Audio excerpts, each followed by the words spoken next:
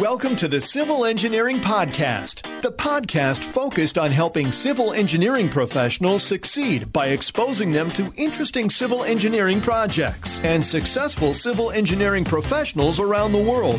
Hosts Anthony Fasano and Christian Knutson had successful but unconventional civil engineering careers, and now focus on helping civil engineering professionals achieve their goals in work and life. Welcome to the Civil Engineering Podcast. I'm your host, Chris Knutson, and this is the podcast specifically for civil engineers who want to succeed and achieve in their civil engineering careers. I hope this finds you doing well wherever you are in the world and whatever project you're working on. It finds me doing great here in Stuttgart, Germany. In today's episode, I get the opportunity to talk with Mickey Addison, a career military officer, author, civil engineer, and senior leader about leadership.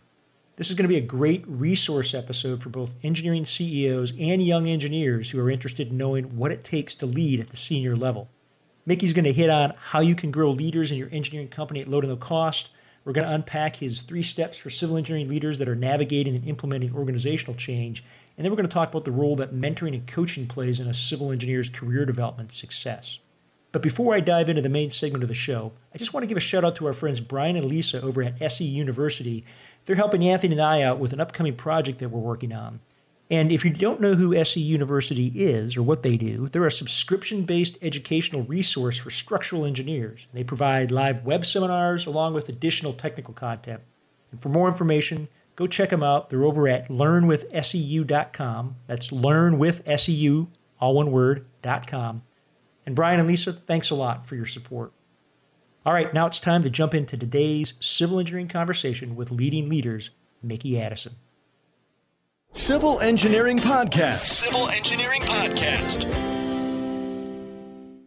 All right, now it's time for this week's civil engineering conversation. And today I'm very fortunate to be joined by a fellow Air Force civil engineer and friend, Mickey Addison. A successful civil engineer, Mickey is also a career military officer, a blogger, and author, and is a frequent contributor to military newspapers and journals, including Air Force Print News, Armed Forces Journal, and the Military Engineer. Mickey is a contributing author also over at generalleadership.com. We've got some links in the show notes for you. You can go check out some of his great articles over there. And he's also founded his own hobby publishing company, Lead the Way Media.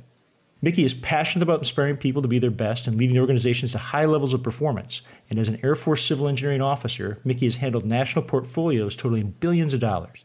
He's presented on dozens of topics to senior leaders in government, industry, state, and federal government, and worked with international business and government executives in a dozen countries in Asia, Europe, and the Middle East.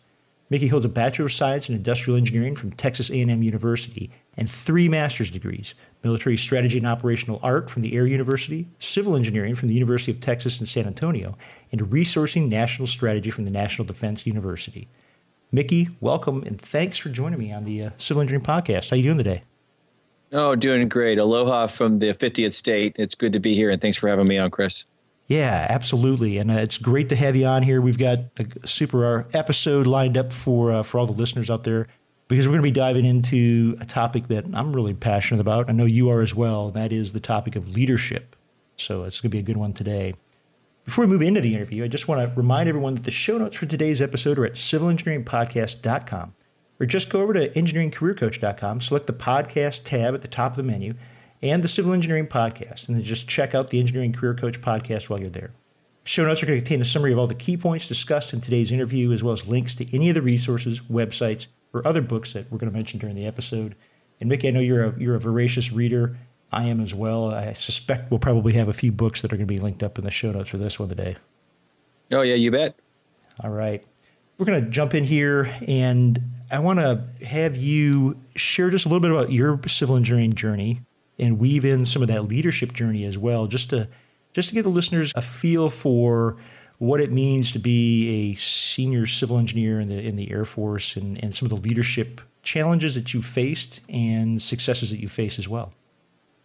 Well, hey, thanks. So, I started off like most civil engineers in the Air Force. I started off as a lieutenant and doing design work as an industrial engineer. I wasn't in the design section, but I took over a small construction management organization, and we did what was called SABRES, which was a simplified contracting method. So I did a lot of construction as a lieutenant. just enjoyed it. When I first got my first assignment to go to Mountain Home Air Force Base in Idaho, I thought, wow, I'm going to be going filling potholes in the desert. But actually, it was a great unit, and we had a great mission, and I've really enjoyed it. And quickly moved, as most officers do, out of the design and the technician phase, really into the leadership and management phase. I was pretty lucky, almost immediately in my first assignment, to get a chance to lead our combat competition team. It was called Readiness Challenge. And I've had just a number of just really outstanding leadership opportunities. Got a chance to command a squadron as a captain, which is pretty rare, small squadron at Kelly Air Force Base of 85. And I've been privileged in the Air Force to command 3 engineering squadrons and a mission support group. My mission support group command was at the Air Force Academy. And every time I learned from the people around me. I've been mentored by some great senior NCOs and civilian, engineers and non-engineers alike, as well as some senior officers. And, now at the executive level, I command a small unit called Detachment 2 of the Air Force Installation and Mission Support Center.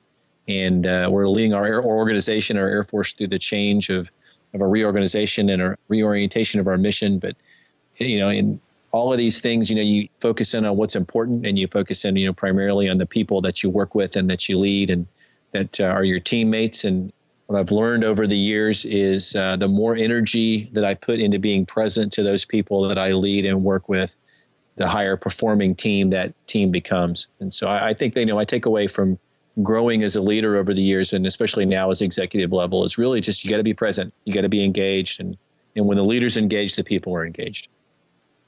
Well, Mickey, I know that being engaged, especially at the senior level, can be a bit of a challenge. I think for not only in the military, but even in any of the private sector firms or any other public sector engineering organizations, where you have a CEO or a director level who has so many different things that they've got to be focusing on, so many different things that are coming in trying to grab their time. And I know just from my own experience of having worked with senior leaders of the importance of trying to figure out how to make all that work and schedule it.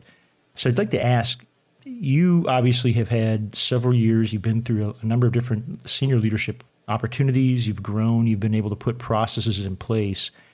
I'd be interested to know maybe some of your lessons learned that you've picked up that you could share with the CEO engineering firm that are out there. Let them know, hey, here's some things that have worked for you when it comes to finding out how to apportion your time and how to be able to be present, because I think that could be one of the biggest issues, or a big issue, of how you separate the time between where you've got to invest in business operations and strategy and all those other aspects, and then making time for your people. That's a great question, and very often when CEOs, senior leaders, executives have that discussion, it quickly devolves into how to manage email. And honestly, that should be the last thing we think about. I mean, email is important, communicating is important, and when we got to spend time doing that. But the people that we work with, the people that we lead, the teammates and our colleagues and in our other organizations, and in the private sector, colleagues are not just people that are in your organization. Sometimes you're in competitors, sometimes it's other professional societies. And the more senior you become, I think you have to become more focused on the people around you, because there's so much, as you just alluded to, pulling on your time. The most successful senior executives, and I've had a chance to see lots of senior executives in both private and public sector, as well as in the military, to see them work. The most successful leaders were the ones who really focused on the people around them. And you have to make that a priority. And it doesn't mean it has to consume your entire day, because you're exactly right. You do have to balance time that you spend. You do have to do some thinking on strategic level. You do have to engage with your peers, and you do have to go to meetings and make decisions and read papers and sign out staff work. And that's the same whether you're working in a private A&E firm or a large public sector organization like a public works department in a municipality or something like that. But you absolutely, the leader has to prioritize and make time for the people that they work with. And I do that. I have several techniques that I do to make sure I do that. So first of all, I block time in my schedule where I don't allow myself to be scheduled to do things. And not every executive owns their schedule 100%. I certainly don't own mine. I mean, I have a boss and I have customers that may have demands on my time. But if I don't block time that allows me to get out from behind my desk or get on the phone or do whatever, I think that's the day escapes and suddenly it's 5 o'clock and everyone's gone home when you miss the opportunity. So you have to be deliberate about it. The other thing I do, a couple other things I do is I keep a stack of cards with my little Colonel's eagle on the top.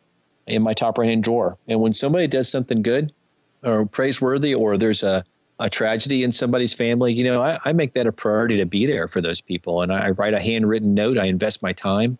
I learned that from another senior leader. And I write about it in my book, Leading Leaders, where, you know, he invested maybe 30 seconds of his life, a 4-star general when I was a captain. He probably invested 30 seconds of his life to write me a thank you note. But the fact that that 4-star who commanded 40,000 troops across the Pacific spent, you know, that 30 seconds really meant a lot to me. And so I try to pass on that symbol of concern, you know, that sign that I am concerned and interested. And then you have to know their stories. We have a great chief of staff in General Mark Welsh, our chief of staff of the Air Force, and he talks about knowing our people's stories. And you have to know who these people are. And the only way to do that is to spend time with them. So when there is a tragedy in their life or where there are triumphs in their life, you can be there and help celebrate it with them. And that can be as informal as a pat on the back or attending a memorial service for their spouse, or making sure that you remember their birthday with a card or a cupcake or whatever. And when you get to be a very senior executive, you know, you have a personal staff often. You'll have an executive secretary or maybe some assistants to help you with that. And you got to help them understand that being present to people around you is important. And the other thing that I do, the technique I do to make sure my people understand that they're important as well as make them a priority, is personnel actions, things that affect people's careers, performance reviews, or paperwork to, you know, that it has something to do with their pay, or maybe letters of recommendation if they're deciding to move on and go on to do something else. You know, very few people stay with the same company their entire career. You know, if somebody's earned a letter of recommendation from me, if they have earned a commendation or if they've earned something, I make sure and spend the time that package, that certificate of appreciation or letter of recommendation or performance review gets the attention it deserves, because those documents outlive even your relationship with that employee or teammate. You know, I think if you do that, you actually physically engage and you care about the people and you spend time. Clearly, you can't spend 8 hours a day walking around being a social worker. That's not what I mean. But you have to carve out time in each day to be present to people. And when people come into your office and they need to talk to you about something that's important, or you walk past someone's workspace and you can tell something's bothering them, you know, make them a priority. And when you do that, I think when you make people a priority, it comes through. One quick story. I know I've gone on a little long here, but I was in Colorado Springs as a mission support group commander, which is kind of analogous to my position at the Air Force Academy, was kind of analogous to being an executive vice principal or executive vice president for human resources, student services, security. Had a long title, but kind of in charge of the physical plant and the people that operated the academy, not the faculty. And so I had gone over to Fort Carson to sign a covenant, a symbolic document with the other members of the senior representatives from each base in the Front Range on spousal employment, that we were committed to helping military spouses find employment. And I was following the division commander for the infantry division over there, and this 2-star, and we were making our way through the crowd, pretty crowded. We were running a few minutes late, and his whole staff was in tow. And this young woman stepped out, and he stopped and he talked to her for a minute, and he found out that her husband was deployed. And he stopped what he was doing, and he focused on her. And he looked at her, and he spoke to her for a full 5 minutes. He asked her questions about how her husband was doing, where he was, what his name was, what unit he was assigned. He thanked her for her service to her country as a military spouse and for her husband's service. And as we moved on, he mentioned to his aide, he said, "Hey, make sure that I check up on her in a couple of weeks." You know, now he's a busy man. He commanded a unit of 10,000 soldiers. And at that time, some of those soldiers were deployed over to Afghanistan. So he had a lot going on, but he took time out of his day to give some time to that young woman. And then I have every reason to believe, I have total confidence that he did personally check up on her well-being and her husband's well-being a couple of weeks later, like he promised. That's engagement. That's being present. And I think that's something that regardless of the job you're doing or what company you work for, public, private, whatever you're working, that kind of leadership presence is the kind of thing that people appreciate and respond to. Those are all great points, and especially this last one on the engagement, because it goes two ways, because it's not only the engagement between the leader and the employees, or the leader and the individuals that that may be associated with the company or the organization that they're in, but it's also, I would say, really plays a lot into the engagement of the employee themselves in the work that they do on behalf of that organization. I mean, I've read a lot recently, and I know it's been published like this quite a bit in Forbes and HBR and all types of different outlets about the serious decline in employee engagement. Really, predominantly a lot of it tied to enjoyment of their work and the camaraderie or the interaction within the organizations. And what would be your thoughts on this, maybe the second tier or second level of engagement? So you've got the engagement between the leader and the employee, but then that engagement really increasing the employee's engagement on behalf of the organization and work with clients and the project work that they're doing. This in a number of ways. And in my book, Leading Leaders, I talk about 3 facets of the needs that the leader has to harmonize. So every organization has got needs, right? So if you're a public service, or, if you're a public sector organization, you're the Honolulu Department of Transportation, or Honolulu County, something like that, or you're a private AE firm, or you're a government in the military, whatever. Every organization has needs. They have a mission to accomplish and things that you have to do, and then every task, every individual project has needs as well, right? So there's things that you have to do to accomplish a particular job. If here in Kaneohe, we're working on a massive civil works project connecting the Kailua and Kaneohe sewage treatment plants, massive civil works project. And of course, there's a huge number of stakeholders, private, public, and a number of contractors that are all working together with the city and the county to get that done. And then each individual in your firm has got needs that, they have talents, they have desires, they have career goals. And so the leader's job is to harmonize all those things. And I think when you do that, when you harmonize those things, you end up putting the right person in the right job. You prioritize the things that you're working on a particular project in a way and assign people the right job so that it feeds their inner need for whatever it is that they like to do. Some people love to crunch numbers on the boards and don't want to talk to people. And some people love talking to people and could care less about drawing pictures on AutoCAD, and the trick is to put those two people in the right position so that they're whatever it is that feeds them, and it also gets the job done. And then I think there's a couple of companies, Facebook and REI and Google come to mind. I know 2 of those are tech companies, but what they do very, very well, and what some of these other companies that's consistently, Southwest Airlines is another one, that consistently give their employees a sense of mission. They help their employees connect to something larger than themselves. That's something that we do in the military pretty well, because we're here to defend the Constitution of the United States. We are here to put our bodies in between the bad guys and our countrymen. And for the variety of reasons that people join the military, they sign up to that mission once they're in, and you fight for the man or woman on your right or left. Well, I think that same thing translates to the private sector. So REI is a great example, and I just think so much of them. I've been an REI member since the mid-'90s, and I think they're a fabulous company, and their mission is not to sell equipment or clothing. Their mission is to get people outside and to enjoy the wilderness and the outdoors and to live healthy, fulfilling lives. And that mission energizes their team members. And REI consistently gets high marks for a great company to work for. Facebook is another one, famous for being a silo-busting organization, for an organization that doesn't operate in business silos, that encourages innovation, that operates as if it, even though it's a huge company, now operates still like it's, a couple of guys in the back of the garage doing a website, because they've got that energy. And so people connect with that. They're looking for ways to make Facebook better and constantly trying to improve and provide excellent service. Even Google's famous motto, don't be evil. But, so anytime that a company can give people a sense of mission, that they're not there just to draw a paycheck, that they are there to accomplish something bigger than themselves. There's a part of us as a human being that responds to that.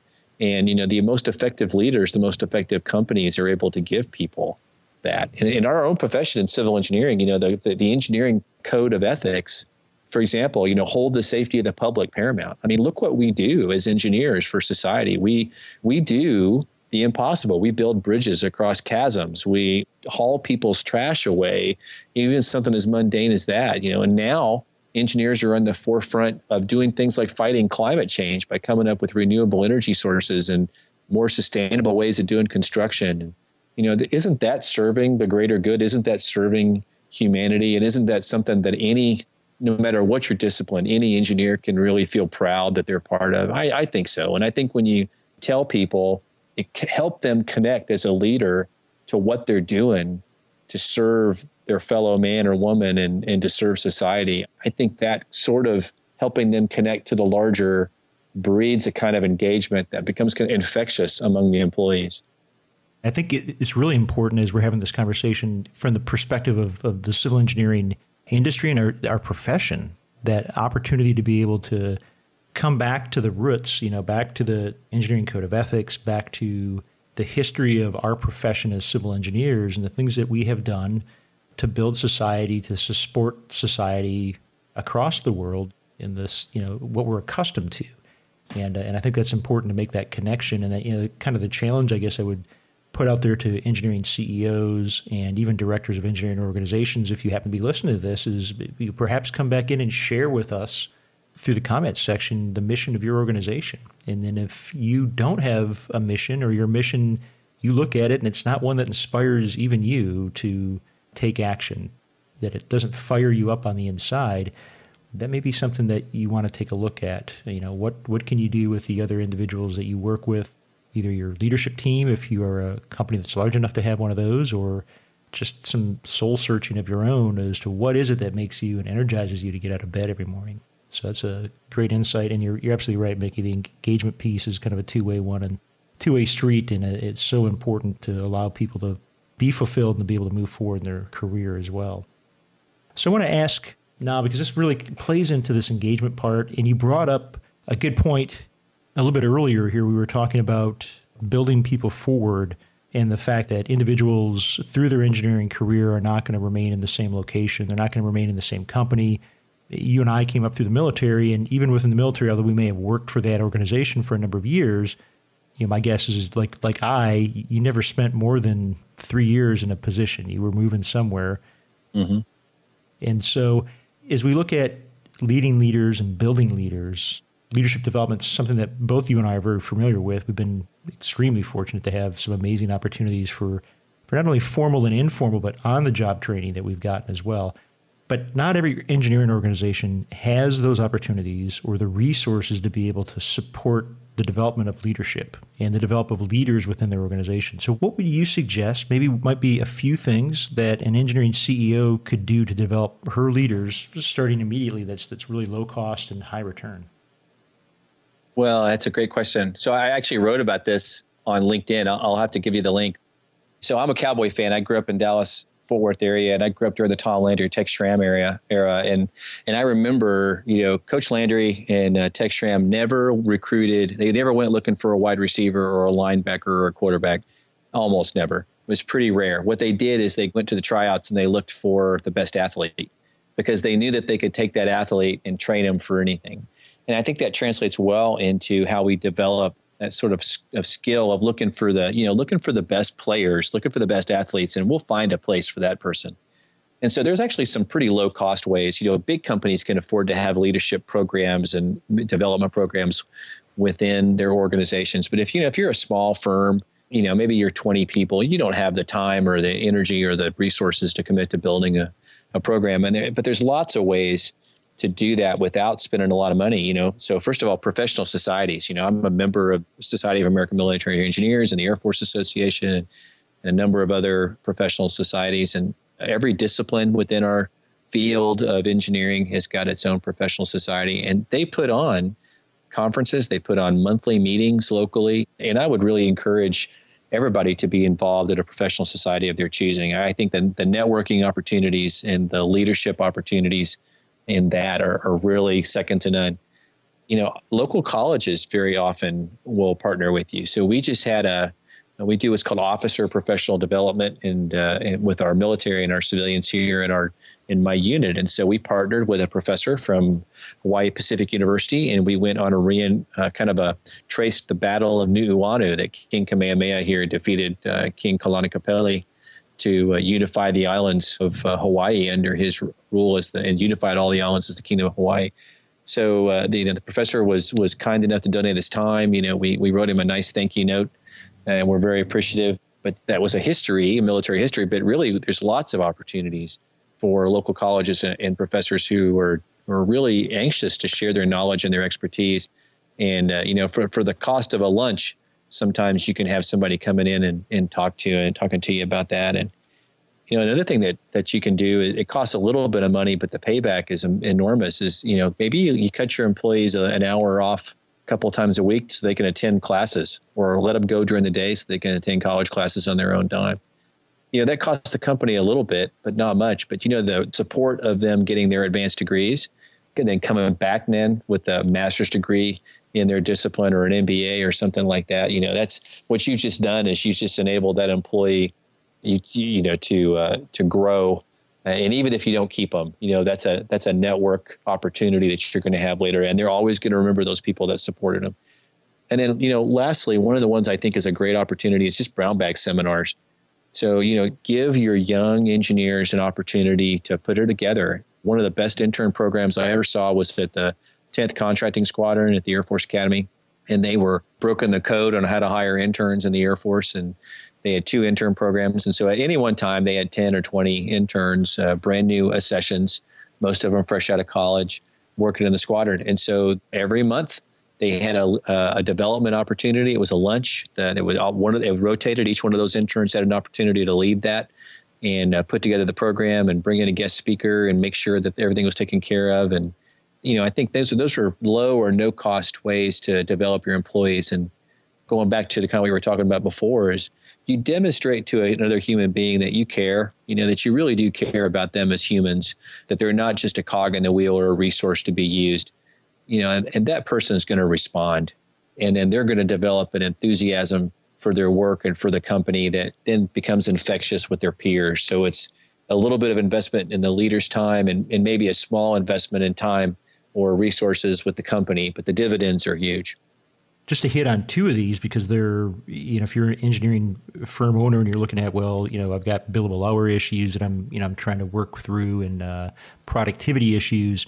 From a bigger perspective, this involvement with the professional organizations is not only giving your employees these opportunities for leadership, but it's also engagement on behalf of your firm, your company.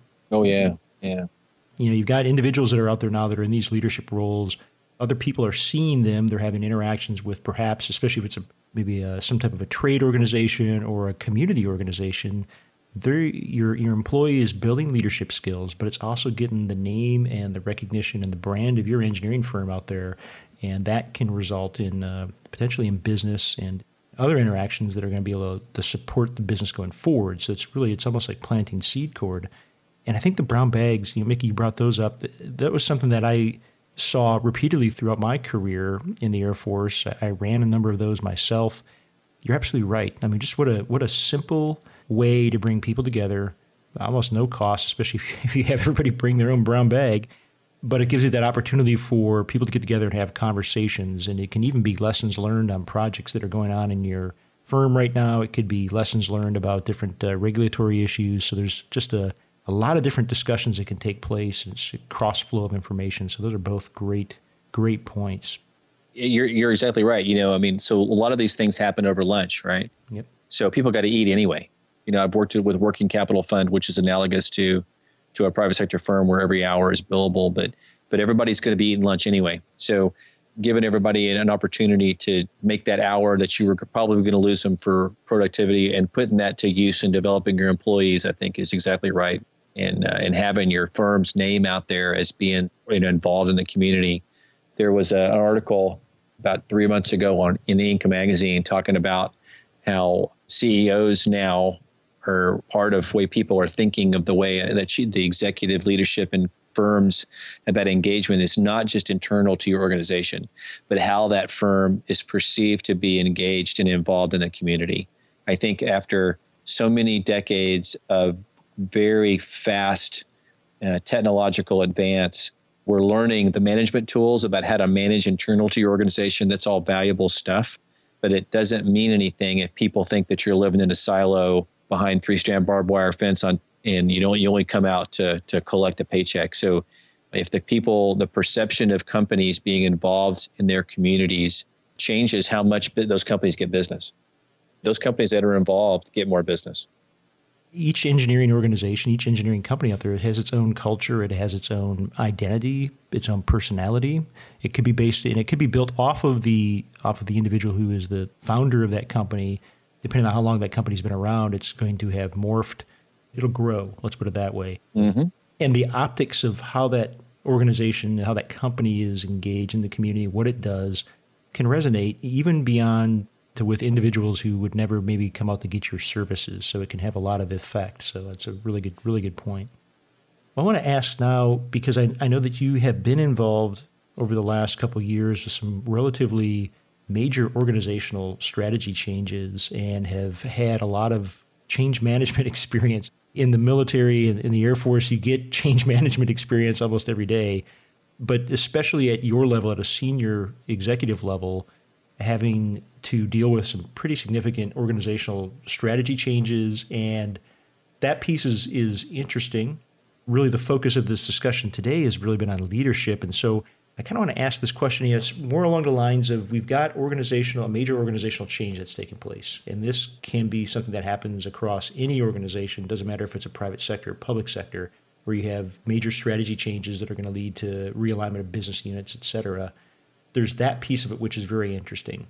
But the piece that I'm more interested in and hearing your thoughts on is how do you then, as a senior leader, take those very important strategic business imperatives and be able to manage that, maybe message isn't the right word, but to a certain extent it is, manage that message in a way that helps your employees remain engaged and to be able to cross the gap between what they know and where they have to be through that change management process, because that can be a place where I could see employees losing engagement and then the organization having problems with that. So share with us maybe some of your thoughts about how you've been able to handle and really be effective and successful in managing these major organizational strategy changes.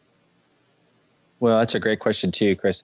So, there's tons of techniques and there's tons of strategic planning tools, but, I kind of like to think in some broad strokes, especially at my level. And I'm a surfer. I live here in Hawaii, so I'm pretty blessed. I live about a mile from my favorite surf spot down here in Kailua, Hawaii. So I like to think of, I use a lot of surfing analogies, especially for the folks around here that grew up here, and because everybody knows about it. It's like football, any place else. So, first thing you do when you get to the beach is you stand on the beach and you look at the waves and you kind of look and see how they break in, where they break in, where's the water going in, where's the water going out. So it's kind of so that's an analogy for surveying the landscape. And, as a leader, if you're looking at your feet, if you're looking at the sand instead of the water, then you're not leading anybody. You're not even leading yourself. You have to have your eyes on the horizon. And so it's the same thing with surfing. You really have to look out there on the horizon, survey where the waves are breaking. So in business and in life, that is understanding the environment that you're working in. Then once you make a plan, okay, this is where I'm going to paddle out to. This is the lineup. This is where it's breaking. Once you make a plan, then you hop on your board and you start paddling out. But once you start paddling out, now you're making the change happen. So things are going to happen along the way. People are going to get sick or there's, in your organization as change starts happening, things are not going to always go according to plan. We have a saying in the military that no plan survives contact with the enemy. So once you start paddling out, the wind can change, the currents can change, and you could get stuck in a spot, kind of get caught in the washing machine. And as a wave approaches, you have to make a decision. Do I poke the nose underneath it? Do I try to go over it, or do I roll over and go under the wave, bail off my board and go off underneath the board and then come back on the other side? And so, there will be drama that goes on with change. Change is very difficult. There are physiological changes that go along with people and humans. There are social changes that happen to humans and groups when they go through significant change, especially if that change involves, am I going to have my job tomorrow? And so just like when you're paddling out and that wave's approaching, you have to gauge the scope of the problem. You have to gauge the direction, and you got to make a decision about how you're going to handle it. Are you going to go over the top of it? Are you going to go underneath it? Or are you going to try to, take it in the face and head on? And then once you get out there, once you get in the lineup, when you're surfing, once you're ready to put your plan into action, well, then you got to get on the wave. So you can make all the strategic planning choices that you want. Just like I can stand on the beach and watch the waves all day long, but that's not going to get me on my board. So once you actually get in the lineup and you see the wave going, you got to start paddling and paddle into the wave and ride it. And so just like when you're executing your strategic plan, you're going to have to start executing. You're going to have to start moving towards your goal and get on that, metaphorical wave, and then watch the wave.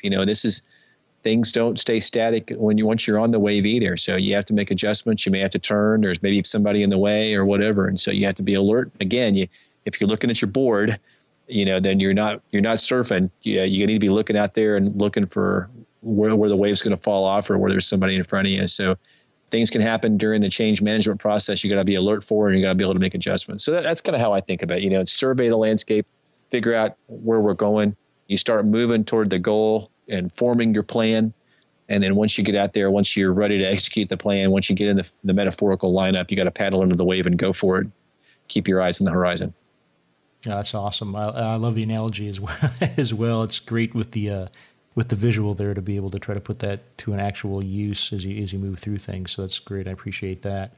I would expect and suspect that as you've gone through this organizational change and helping people work through this, that you have found yourself having to invest quite a bit of time, I would say, in mentoring and coaching. Mm-hmm. And so I'd like to hear a little bit about your thoughts on maybe the difference between mentoring and coaching, because there is a difference, and I'm curious what your thoughts might be on that. But then how you have been able to use your time as a leader to focus that mentoring and coaching to not only help people go through this change, but then also the other elements of your work as far as strategic planning is concerned, stakeholder management, so interaction with other individuals, both those that you work for, and we'll just call them clients that you serve, and then the day-to-day operational piece of the business. Yeah, so, especially when you're going through a significant organizational change, and I think this is true no matter what sector of the world you're working in, you just have to talk a lot. You have to communicate a lot. And I do that. I have a lot of techniques. Everybody's got their techniques. Obviously, some things you can do in a group, some things you got to do by email, some things you do one-on-one. You have to be alert and know your people. And so when you see somebody who's really at the end of their rope, you have to be able to take them aside. So that's when the mentoring and coaching comes along. It's where you take them aside and, hey, what's wrong? What's going on with you? Hopefully you've developed enough of a trust relationship so they feel that they can confide and accept a little bit of coaching. I think I see mentoring more like more of in a listening mode and, questioning, asking questions. What about this? Have you thought about that? Whereas coaching is more directive. It's more guiding. Hey, do it this way.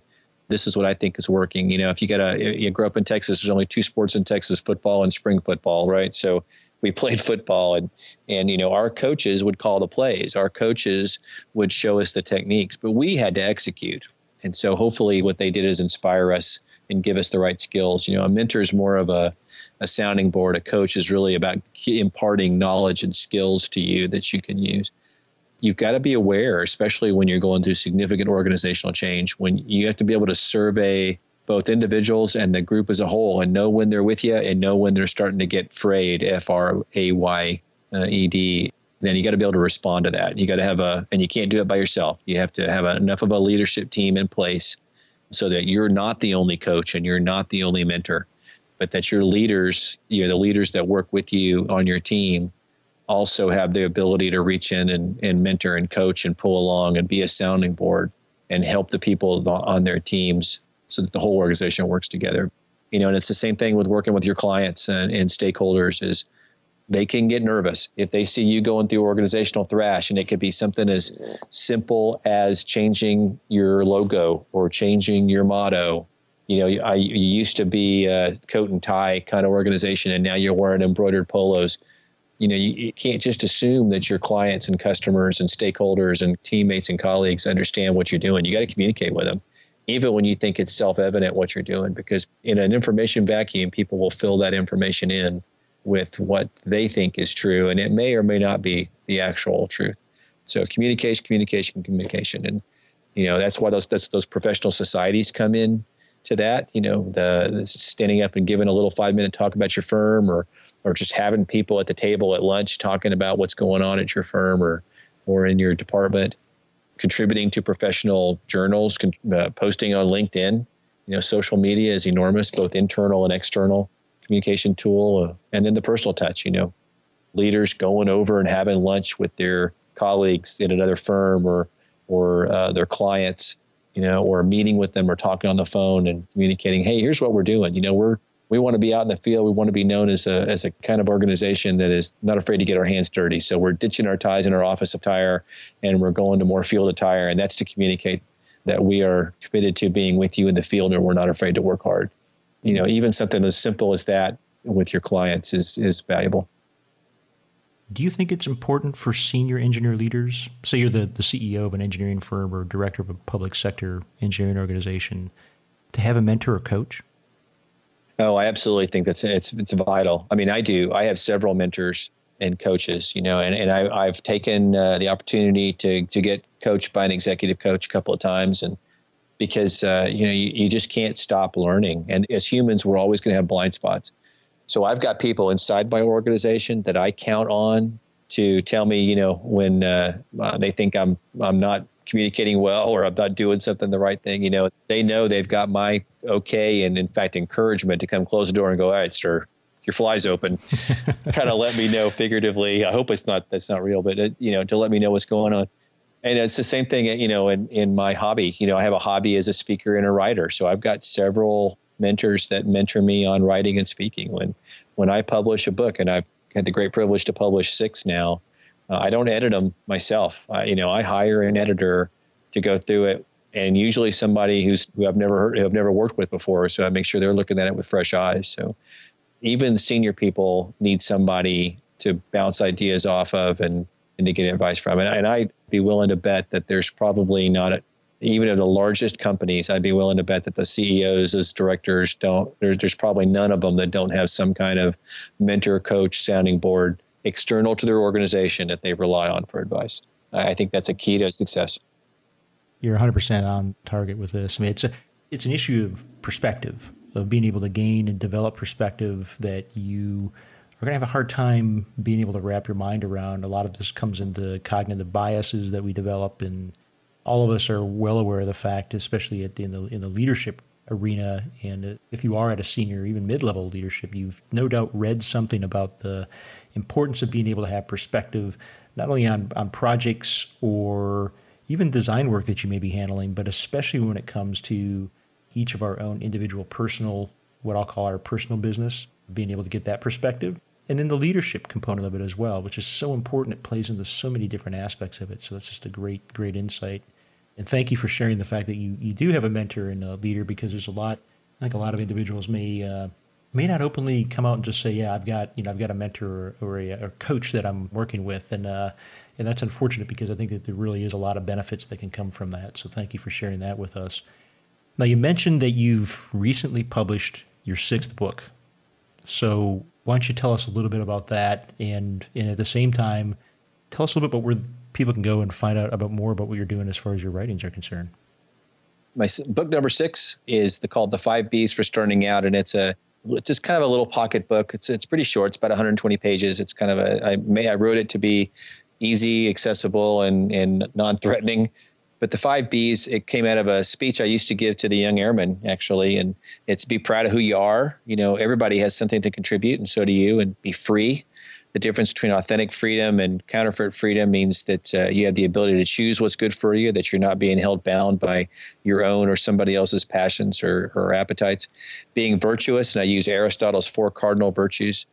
And, I think of the 4 cardinal virtues as being guardrails for success in life.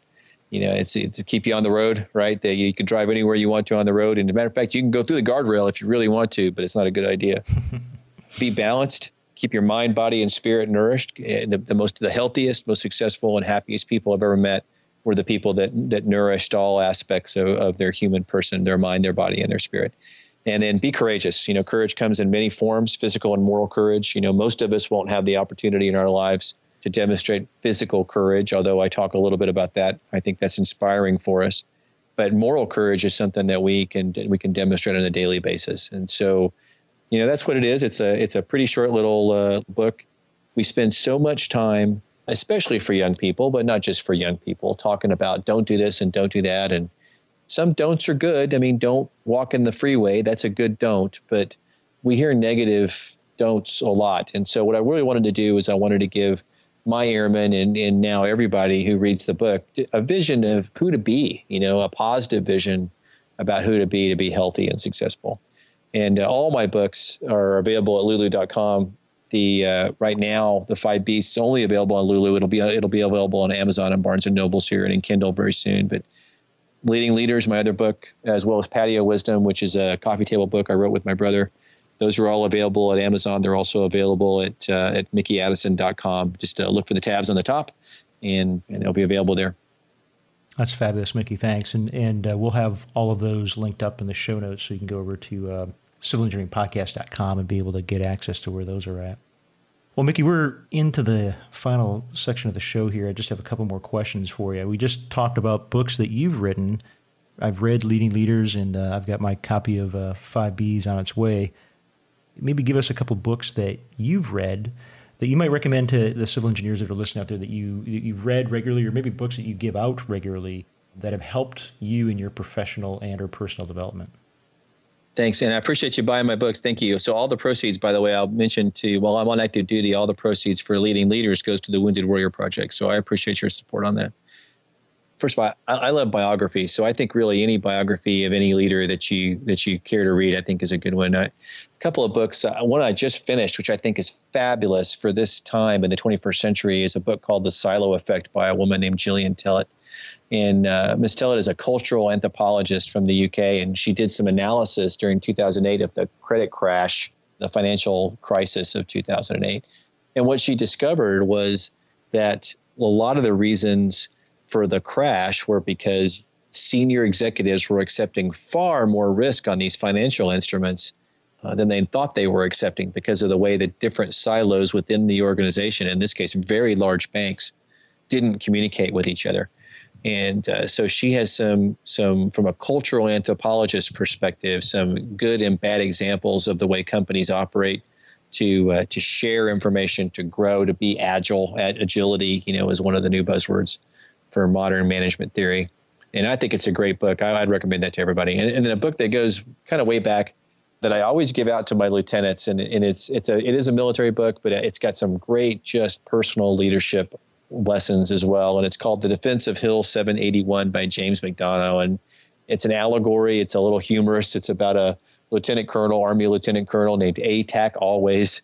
And Lieutenant Colonel Always dies eating an MRE and goes to purgatory. And his sin is arrogance, that he looked down on everybody who wasn't just like him as an airborne ranger. And so his sentence in purgatory is he has to fight real battles in purgatory with his sergeant major, who's his guardian angel, until he and his team win a battle. And he does that. It's a growth in leadership from, hey, I'm just here to get a job done, to investment in his people. And some of the lessons in the book are purely military. If you're not military, they probably won't have much interest, but many of the lessons are just good leadership techniques for how senior leaders especially can manage their time and communicate effectively to lead their teams to victory. So I think it's a great book. I hand that one out to my lieutenants a lot. All right, thanks, Mickey, for sharing that. Those are two great books. I've got 781 on my list now in my reading queue. So I've got one final question today, and that is the critical civil engineering career elevator advice question. So if you got onto an elevator with a civil engineer and had 30, 40 seconds with him or her, and you had to give one piece of advice in that short period of time, what would it be? Well, I guess I would just say be curious. A lot of the success that I've had as an engineer and as an officer in the military and just as a man has been because I've been curious about what was going on around me. And when you're curious, you learn a lot. And you find out, you start asking questions, you find out about those people around you, and you learn about connections that you have with people and opportunities that you wouldn't have known you exist if you didn't start asking questions. And, that curiosity goes into everything, goes into your professional life, your personal life. It's a core attribute of those people who have long lives, is they're curious, they're constantly learning. And you never know what little piece of information or what skill you pick up is going to be useful later. I never in a million years thought that learning how to surf was going to be valuable in managing change as a senior executive in the Air Force, but by doggone it sure has been. And so I think that, I would tell a young guy or gal to just be curious. And then I would add to that, in addition to being curious and lifelong, be committed to your profession. We have to be competent as engineers. If we're going to call ourselves engineers, we have to be committed to that and be good at it. And if you're curious about the world around you and you're committed to excellence in your profession, I think you're going to go far. And I think as civil engineers that are out there listening to this, we have a great opportunity to be curious every day in the work that we do. So I appreciate you sharing that insight with us, and definitely something for everyone to be able to take to heart. Well, Mickey, thanks a lot for joining me today, and thank you for your service and the leadership that you bring every day. Thanks a lot. Well, I appreciate you having me on, Chris. It's been a great privilege. It was an honor to serve with you, and I'm privileged to work with you again. Absolutely, as we move into another phase. So everyone, please remember that you can find the show notes for the episode at civilengineeringpodcast.com. While you're there, you can leave Anthony and I some feedback in the form of a question by selecting the Submit a Question button. Or you can leave us some feedback on the podcast. We're always looking for that feedback so that Anthony and I can make changes adjustments as we need to bring you the highest quality program, bring you the best quality information that we can to help you build and lead an amazing civil engineering career. And with that, until next time, I wish you all the best in your civil engineering endeavors.